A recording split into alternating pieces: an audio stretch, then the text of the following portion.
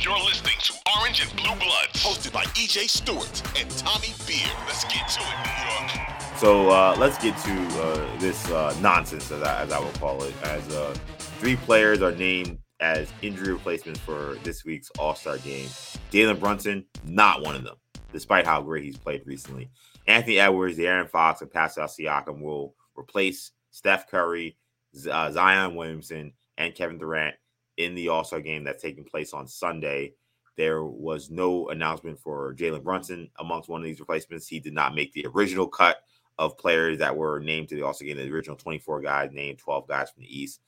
With the replacements, the NBA, I don't think really put out great information in terms of who's replacing who, but I presume that Siakam was replacing Durant as the Eastern Conference representative, because Durant, when he was in the East, was named an All-Star. So you lost an Eastern Conference player there.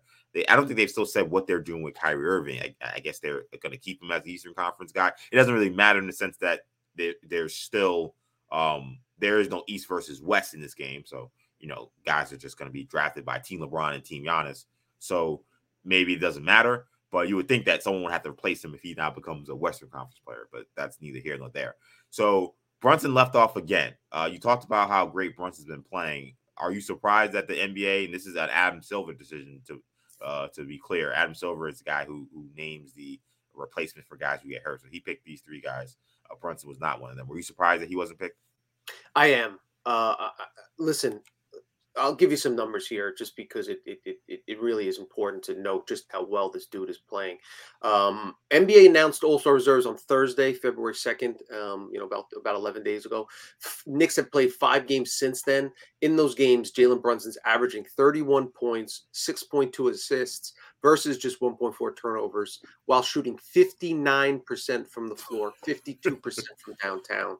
To put that efficiency in context, Brunson has scored a total of 155 points on 89 field goal attempts in the month of February. RJ Barrett has 98 points on 91 field goals. Among all players, Brunson ranks 30th in the NBA in field goal attempts per game in February, but 6th in scoring. He's one of only 4 players in the NBA averaging more than 30 points a night and shooting above 55% from the floor this month. The other 3 are Giannis, Joel Embiid, and LeBron James. One last number for you. This one I thought was really interesting. On the season, Brunson has a chance to become just the 3rd player in NBA history to average at least 20 points and 6 assists while slashing 48, 40, 85, meaning he's shooting at least 48% from the floor, 40% from downtown, and 85% from the line. So not the 50, 40, 90. That's kind of the hallmark, the benchmark for production, for efficiency. But you factor in the fact that he's averaging more than 20 points and more than 6 assists.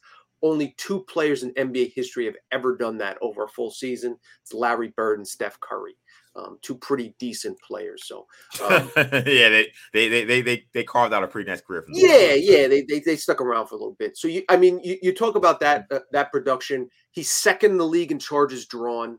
And more than that, I think just big picture, think about where this team has been, not only last season, 37 wins, but for 2 decades, kind of rudderless, laughing stock of a franchise, point guard, no point guard to speak of. Brunson comes in, immediately changes the tone, changes the complexion, changes the direction of the franchise. So I think you wrap all that in. Could you make a case for Pascal Siakam? Sure, he's having a pretty good season, but the Raptors are far below 500. So for me, it's almost an easy decision to. I thought you could have made a very strong case that Brunson should have been named one of the original replacements. But again, we talked about positionality of it factors in when you're naming replacements now. And we'll see. It sounds like Jaylen Brown might miss the game as well. He's dealing with a facial fracture. Yes. There could be one other player added in. Long story short, Jalen Brunson should be an NBA All-Star this season. Yeah, I'll be honest. I was disappointed. Here's why I wasn't necessarily surprised, because I think when I hear Adam Silver is making the decisions and you pick Pascal Siakam, I see, okay, you're trying to get the Canadian market to watch this game, because it's not just Toronto, and now it's the whole country that kind of supports the Toronto Raptors. So you already got Jalen, Julius Randle, a Knick going to the game. So New York is covered, even though Kyrie and KD are gone. You still have a New York player playing in this game. And I'm sure Katie and Kyrie still have their fans in the city. But when you add another player, I think in some way you're trying to add a new market to the game. So, you add Anthony Edwards, who's well deserving, a guy who I think should have made it from the West Side in the first crack, potentially. He gets in. That adds a Minnesota, market. Sacramento, they already had, Sabonis, so he was already there. So De'Aaron Fox, that was just them, I think, doing right by him. That was, I think, still the most egregious snub of all of them, even including Jalen Brunson. But to me, that's what this came down to. It was, well, we got to add another player. Who can we add that, is a market that's not being represented at the All-Star game right now? Oh, it's a whole country? Well, that makes it a lot easier. I know there are a lot of people in New York, but Canada is a whole country. And I think that they decided to put Pascal Siakam in there. That shouldn't have mattered. Like, to me, it should be on the merit of who should be the best players, who's impacted the season the most. But I think that's why they did this. And it's frustrating. Like, Pascal Siakam's had a great season. I don't want to undermine that in terms of individual stats. I mean, he's averaging 25 points, shooting almost 50% from the field. He's got 8 rebounds, 6 assists. He's a do-it-all guy. I mean, he had 50 at Madison Square Garden, so you got to tell Knicks fans about how great Pascal Siakam has played this year. But his team is not very good, and he is not being able to impact winning for the Toronto Raptors enough to keep the Raptors in the conversation for a playoff spot. So to put him in and not put in Jalen Brunson, I think has been one of the stories of the NBA season. I'm not saying he's the top story, but the fact that Jalen Brunson went to essentially a point guard desert, which was New York. They had a good point guard. You can say arguably since Stephon Marbury, but maybe you go back even further if you don't think Stephon Marbury was your cup of tea because the Knicks didn't win much with him. Like, they didn't have this man. It's a guard city that had no guards playing for their New York team.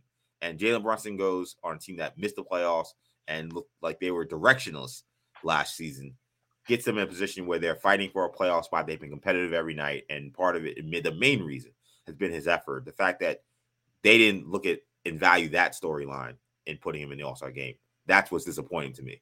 Because that to me, Pascal Siakam having a good year. There are plenty of guys who average 25 and 8 who missed the playoffs, who missed the All-Star game. Like, it's fine. If he didn't make it this year, it would not have been a tragedy. I think considering what Brunson has brought to the city, what he's brought to this organization, to not have that represented in the All-Star game, it doesn't make sense to me. Because the All-Star game should be a representation of like what have been the big stories of the season. Like, you want to talk about the players that played the best, who have had the big moments. Like, in some ways, it's a celebration of what has happened so far.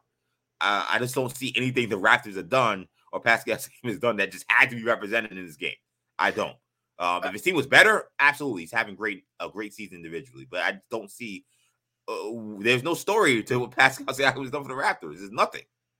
And similarly, Anthony Edwards, the Timberwolves had some high expectations, trading, all those picks for Gobert, and when they're going to be one of the top, 3 or 4 teams in the West, and they haven't been that. Again, you're picking nits because both of these guys have played very well. If you're going to put someone in, you want to take someone out.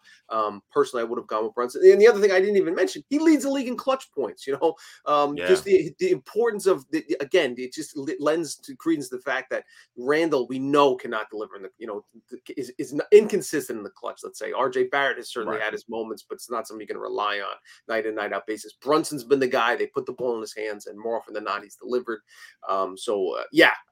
For me, I'm surprised he's not in there. That being said, him getting 3 or 4 days of rest is not the worst thing. We know about the minutes he's logged. We know about those are not typical minutes. He's as I mentioned, drawing charges, falling down on drives. He lives amongst the trees in the forest and gets knocked down plenty. So if he takes a couple nights off to go to Cancun, that certainly wouldn't be the worst thing from a Knicks franchise perspective, from a team that hopes to make a push towards the number 6 or 5 seed over the final 2 months of the season.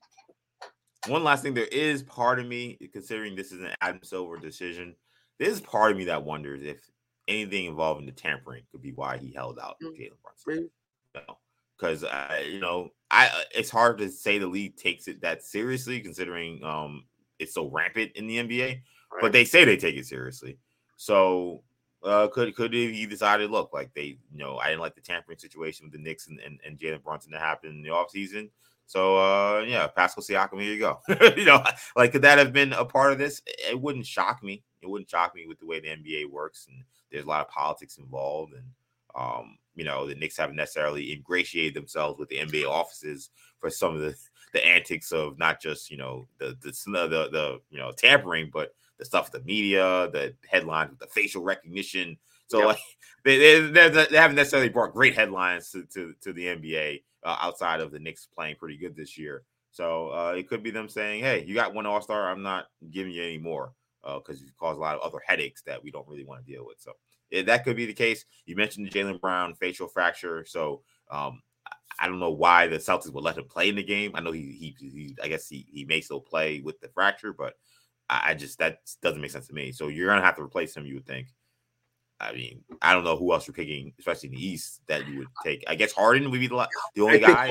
I think it's either him or Harden. But and Harden's played really well this season. But like I said, I think they had their elimination game at the Garden a couple weeks ago, and then Brunson outplayed the Knicks one, and then they played a couple the next week, and even though the Sixers won, Brunson had his best half of the season in that first half. So I'm like, I think that Brunson really deserves to get in. We'll see if he does eventually get in. But as Tommy noted, Brunson getting a few days off, not the worst thing in the world.